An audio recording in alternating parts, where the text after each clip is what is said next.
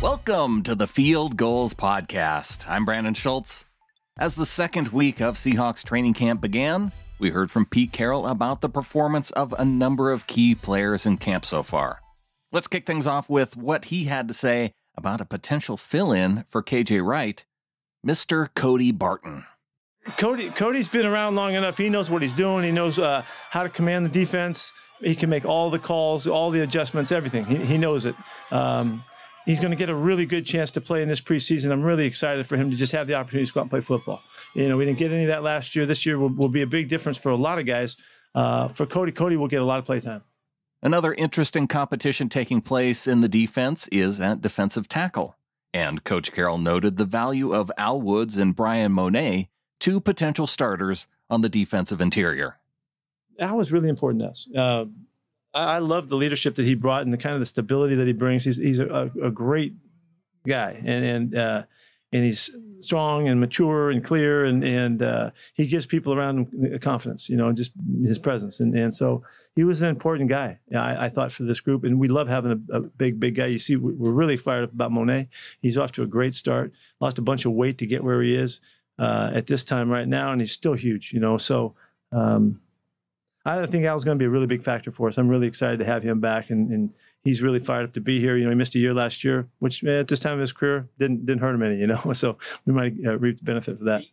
Switching over to the offense, the Seahawks made waves in training camp by signing a new quarterback to the team, Sean Mannion, to replace Danny Etling, who many of you maybe didn't even know was a quarterback on our team.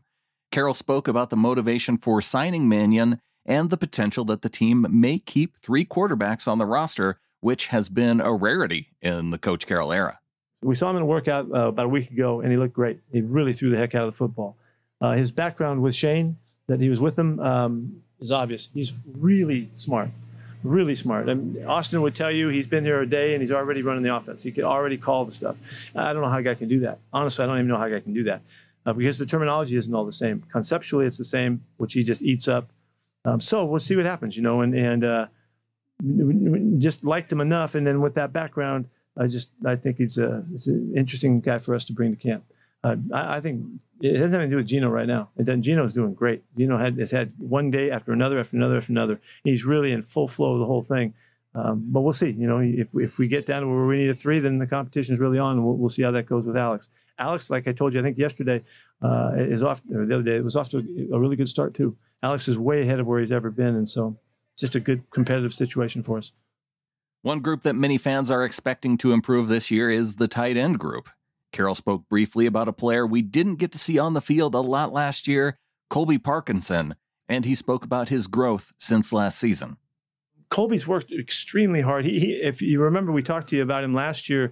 He really spent a lot of time in the weight room while he was out, but didn't get much time to show anything for it. So he's worked a ton of time with Russ in California this year to make sure that they're comfortable. He's a very, very good target, obviously because he's so tall, but he's got great hands too, really confident catcher. And so, and again today, he made another play. So at this time, as a receiver, we really have no problem with what he can do. We need to develop his blocking and make him a better blocker than he was. And he's determined to do it. He's stronger and thicker and all that. So everything's positive right now. Pete also had a lot of positive words about tight end Gerald Everett. This is a guy with an excellent range of ability. And probably the thing we like best is how competitive he is. He's really tough. Runs with the ball as hard as anybody we've had here in the receiver position. And he'll make yards after catch. He'll make big plays. He's going to break some plays. He's a very natural catcher, really comfortable in all situations. So, but the thing that surprises you about Gerald, I think, was and when you look at his film, is how consistently he blocked and stayed after it and was aggressive in his blocking and tough in his blocking scheme. And you know, he's been really impressive. I mean, he's right in the middle of everything right now. So we're really excited about him. Coach Carroll had some nice things to say about Everett. Everett got up on the podium and spoke at the press conference today, but it was DK Metcalf who also added to the praise for Everett in his press conference. He gives another element to our offense, you know, that we didn't have in the past. You know, he's like a big body receiver out there, you know, playing tight end. So he's got amazing feet, hands, and, you know, glad he's on our team now. Metcalf also talked about some of the other young receivers on the team, including rookie wideout D. Eskridge. he can catch the ball like nobody I've seen on the team besides Tyler. His focus when he catches the ball. I mean, I watched rookie minicamp, and that was the first thing that I saw on how he focuses when he catches the ball. And he's in meetings asking questions, hungry to get back out there. And I can't wait till he gets to show what he's capable of. And finally, just a fun note from the press conference. Here's Metcalf's ranking of the top 5 funniest members of the Seahawks. I would say it's Nick Ballore, Freddie, Ugo, Quandre. Then I'll put myself in there.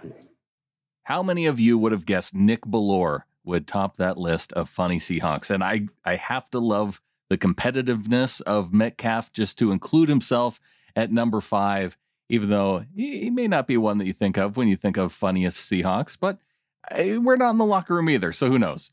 But in other news, maybe some not so funny news for Colts quarterback Carson Wentz, as he learned this week that he will be out 5 to 12 weeks with his foot injury. Looks like he's going to need surgery, which means he's very likely to miss that week 1 game against the Seahawks.